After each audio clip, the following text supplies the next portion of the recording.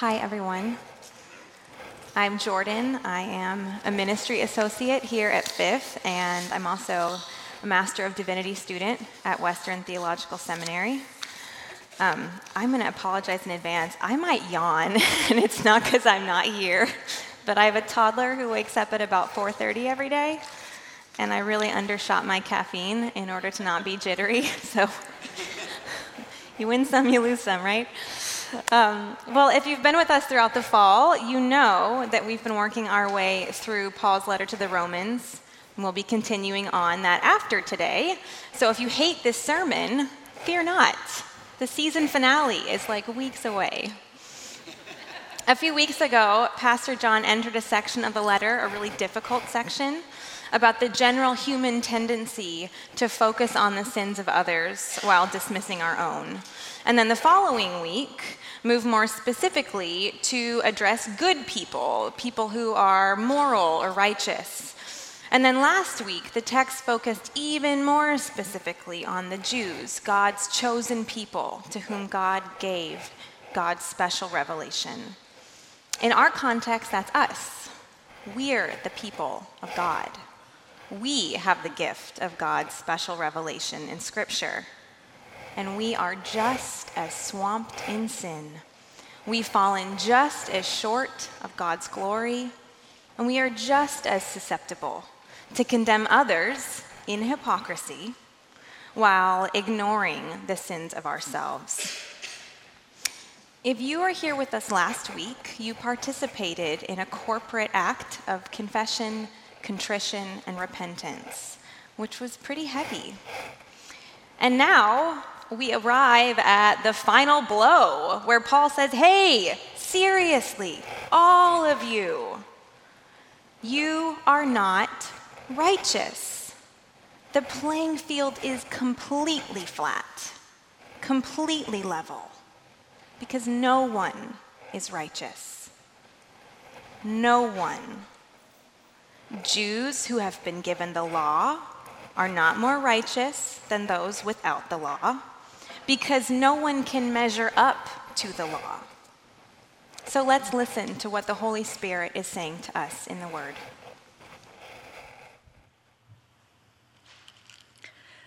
Our scripture this morning is from Romans chapter 3, verses 9 to 20. It'll be behind me, but also in your pew Bible on page 913. What shall we conclude then? Do we have any advantage? Not at all. For we have already made the charge that Jews and Gentiles alike are all under the power of sin. As it is written, there is no one righteous, not even one. There is no one who understands. There is no one who seeks God. All have turned away. They have together become worthless. There is no one who does good, not even one. Their throats are open graves. Their tongues practice deceit. The poison of vipers is on their lips. Their mouths are full of cursing and bitterness. Their feet are swift to shed blood. Ruin and misery mark their ways, and the way of peace they do not know. There is no fear of God before their eyes. Excuse me. Now we know that whatever the law says, it says to those who are under the law, so that every mouth may be silenced and the whole world held accountable to God. Therefore, no one will be declared righteous in God's sight by the works of the law. Rather, through the law, we become conscious of our sin. This then is the word of the Lord.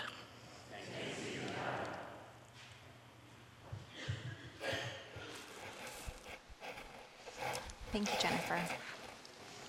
I wonder if any of you are familiar with the story of a man named Aron Ralston who got stuck in a canyon in 2003.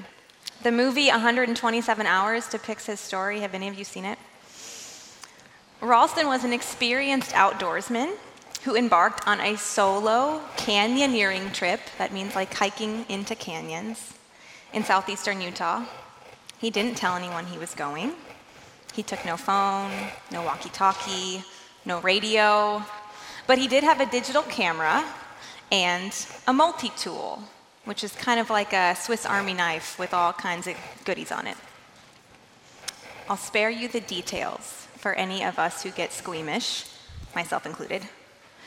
But when Ralston was descending into Blue John Canyon, an 800-pound boulder came loose and pinned his right hand against the canyon wall. He recorded video messages on his digital camera and carved his identifying information into the wall next to him, assuming that he would die there.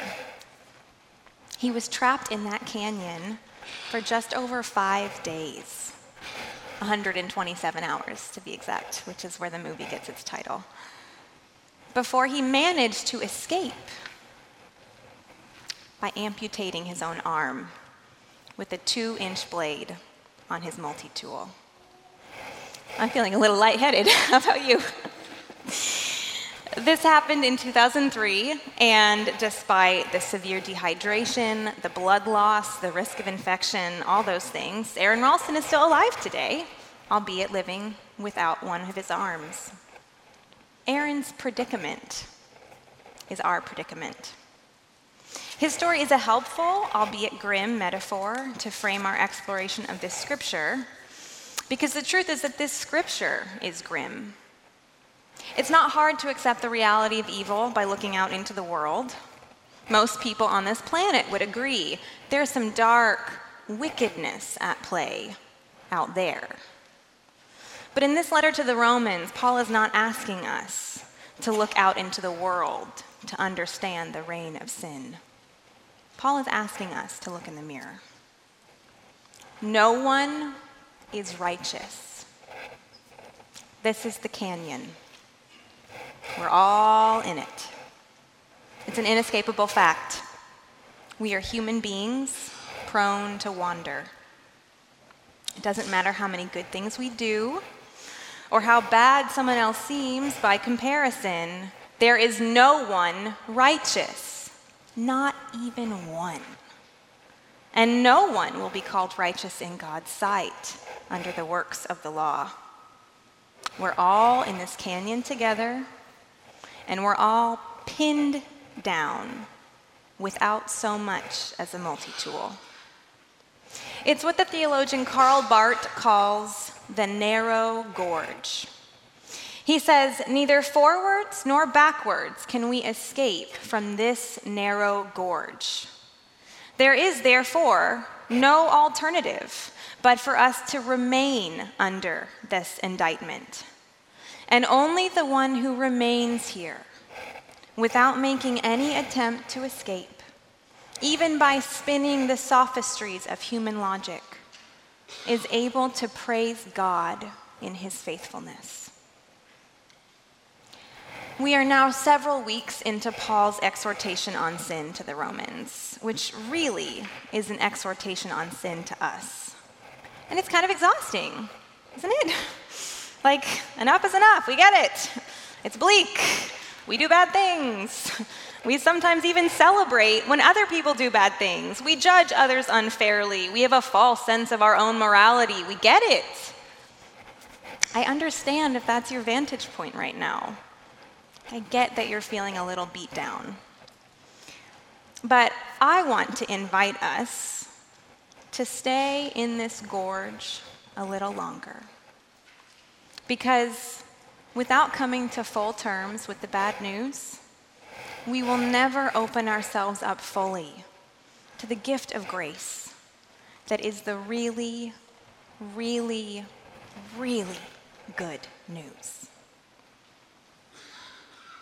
We have to understand how bad the bad news is in order to understand how good the good news is. If you are stuck in a gorge, pinned under a rock, but you don't really grasp the gorge and the rock, you will waste your life attempting to lift a boulder that is immeasurably heavy. or walk around a wall that is endlessly long, or scale a cliff that is impossibly high. So we're all going to sit in this gorge together for a little bit. Can we do that? Without making any attempt to escape? As Bart says, without trying to reason with it or defeat it with our mental gymnastics. Can we take a deep breath together? In, out. It's uncomfortable. Don't scramble out. There is good news coming, I promise, but we aren't going to rush through this. There is no Easter morning without 3 days in the tomb. So let's close our eyes for a minute. Let's touch the rough, cold stone that's flanking us. Let's gaze up the cliff at that sliver of sky a mile up. And let's feel the weight of that boulder of sin against our limbs, pinning us down. Let's stop struggling against everything for a moment and just sit in our own guilt and in our own powerlessness against it. And now open your eyes and look around, because unlike Aaron Ralston, we've got company in each other. Well, in fact, in all of humanity. In his poem, Revelation Must Be Terrible, David White says, being far from home is hard, but you know, at least we are exiled together. There is no one righteous, not even one. There is no one who does good, not even one. All have turned away.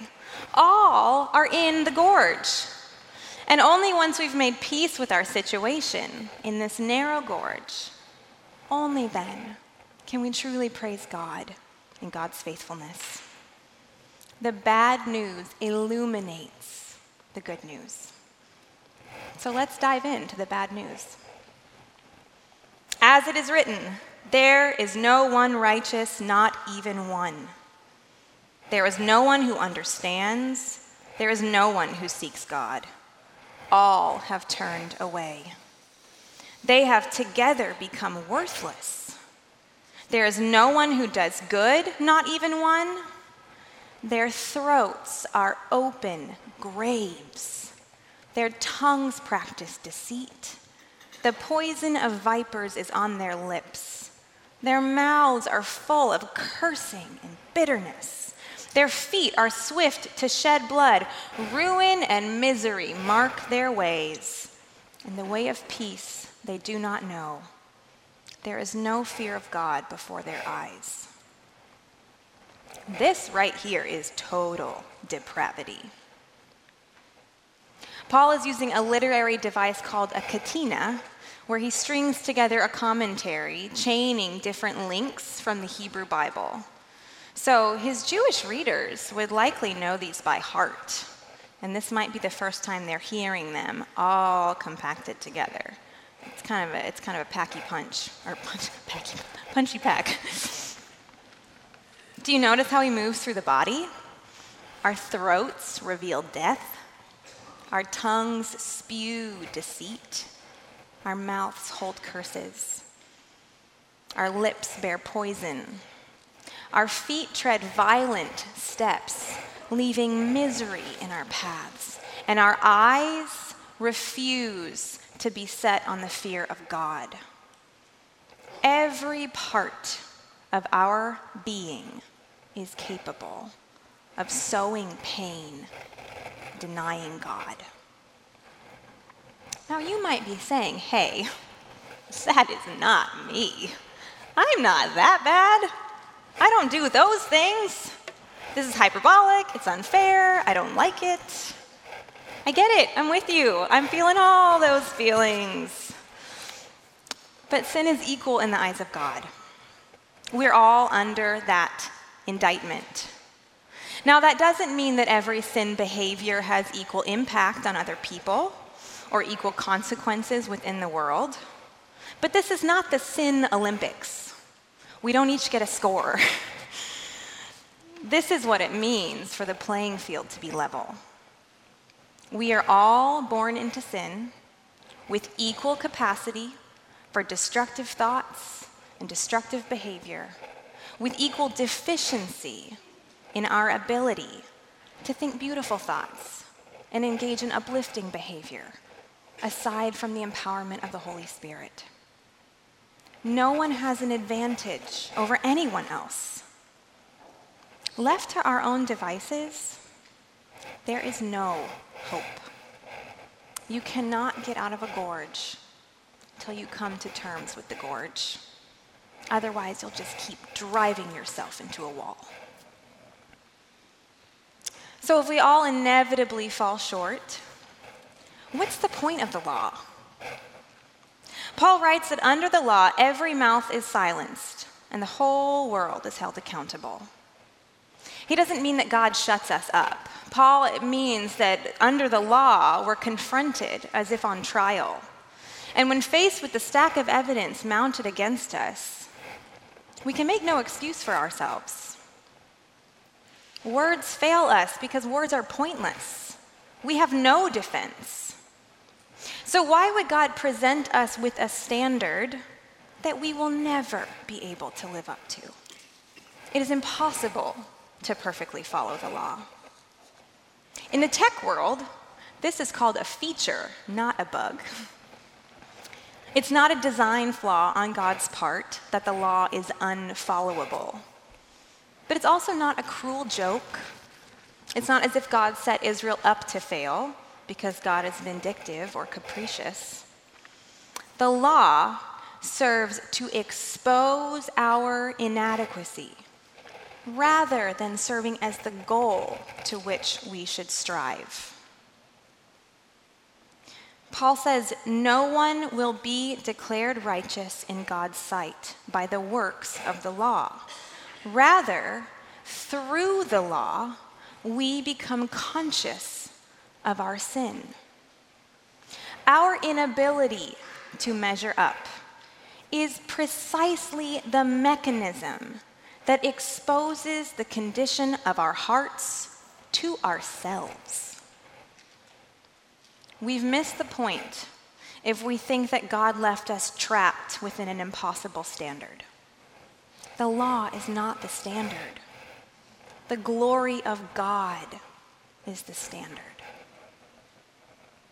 In his commentary on Romans, John Stott notes that the reason the law cannot justify sinners is precisely that its function is to expose and to condemn their sin. And until the law has done its work of exposing and condemning our sin, we are not ready to hear the gospel of justification. Being under the law does not absolve us of anything. It serves to reveal how much we need absolution from outside of ourselves. The law says to us, you think your works can save you? You think following all the rules will save you? Okay, try. Try to follow the rules. Try to do the right thing. Try to be good all the time. Can't. You won't be able to. So if that's not going to work, what is? Since the Garden of Eden, we have been trying to be God. But we are not God. You are not God. I am not God. We will never measure up to perfection. How do we get out of the predicament of our own sin if that very predicament makes the so-called solution, the law, inaccessible? We cannot save ourselves.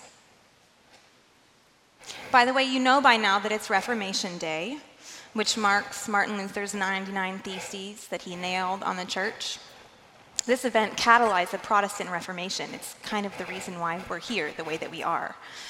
This passage of Scripture speaks to where those 5 solas came from. By grace alone, through faith alone, in Christ alone, according to Scripture alone, glory to God alone.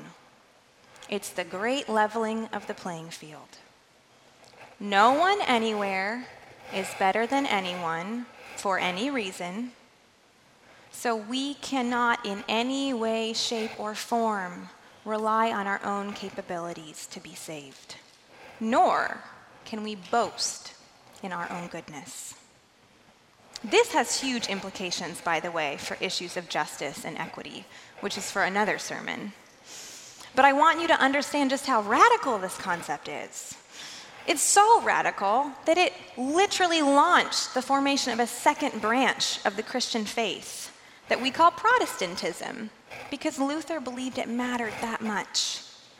Luther sat in the gorge. He got it. He made peace with it. If I can't save myself, then I'm only saved through grace. If my nature is corrupt, then I am not in a position to receive any of the glory. Sin has corrupted our human nature, but it doesn't define our human nature, because our nature was created in the image of God, with God's stamp of very goodness upon us. There can be a huge misconception surrounding the doctrine of total depravity. If you're not familiar with this term, total depravity is a theological concept. It's commonly present in Reformed circles of Christianity, which speaks to our understanding of the way that sin affects human beings. And sometimes people interpret total depravity to mean wicked to the core, incapable of anything good. Friends, to claim this is to deny the image of God in us. God made us very good. Sin did not negate that. Total depravity means that everything about our nature is affected by sin, but it does not mean that we're incapable of goodness. Totally depraved means that depravity touches every part of us. It does not mean that every part of us is absolutely depraved. Properly understood, this should not drive us to self-loathing, as if we're worthless, nor to nihilism, which says, well, nothing matters because it's all going to be rotten anyway. The doctrine of total depravity should lead us to a place of total desperation for help. There is no one righteous, not even one. There is no one righteous, not even one? That makes me feel pretty desperate. So where is the grace here? Romans mirrors the broader arc of the Bible. Once we leave Eden, we spend a lot of time wading through despair, bondage, failure, evil before Jesus is born. Paul spends a long time in this narrow gorge because the story of God's people spends a long time in the gorge, and because we need to get really honest about our situation. This arc, this pattern of plot points, is echoed in so much of our own tradition. Have any of you heard sin, salvation, service, or guilt, grace, gratitude? It's how a lot of people characterize the Heidelberg Catechism, which is a teaching tool for spiritual formation in a lot of traditions and is a confession even in the Reformed Church in America, which is the denomination that Fifth is a part of. Romans chapter 3 locates us squarely in the sin, guilt, first act of the story. The story does not end here. Next week's passage begins with the word but. There's always a turn in Scripture. So here's the preview of coming attractions. God does not leave us in our distress. God does not leave us alone to contend with the rubble of our own destructive behavior. In fact, I'll do you one better. God does not just toss us a multi-tool so that we can wrench ourselves out, emerging alive, but not intact. That's the claim of many other religions. Here are some tools by which you can save yourself. If you've been around for John's previous sermons in this series, you'll be familiar with the following definition of righteousness: that it means to be made perfectly aligned, as if a broken arm is being set by an orthopedic specialist. There is a way out of the gorge, and it's not a method or a tool. It's not a set of shared beliefs or an institution. It's a person. The way out is rooted in the historical reality that God descended into the narrow gorge to be with us by entering the world as a person, experiencing all the heartache and trauma and temptation that comes with humanity, allowing himself to be overtaken by the gorge on the cross, and then achieving victory over it in his resurrection. You may have also heard John say that religion might make people better, but the gospel makes people new. Jesus lifts that boulder that's pinning us down. Jesus carries us out. And Jesus surpasses any orthopedic specialist, not by setting the arm, but by making it as if it was never broken in the first place. There is only one way out of the gorge, and it's Christ, who has entered the gorge with us and made the way for us to leave with him. Jesus offers us a way out of the gorge if we follow him, out of the trouble in which we find ourselves. And when he comes again in glory, Jesus will fully erase all the damage from that trouble. He doesn't just rescue us from further trouble. He heals us from all the trouble that we've already endured and all the trouble we've created for other people. He makes the broken bones unbroken. When his kingdom is fully consummate, in the popular words of J.R.R. Tolkien, everything sad will come untrue. And when we clear that cliff face and rise over the ledge into the wide open country of salvation, he does not just set us on our way, business as usual.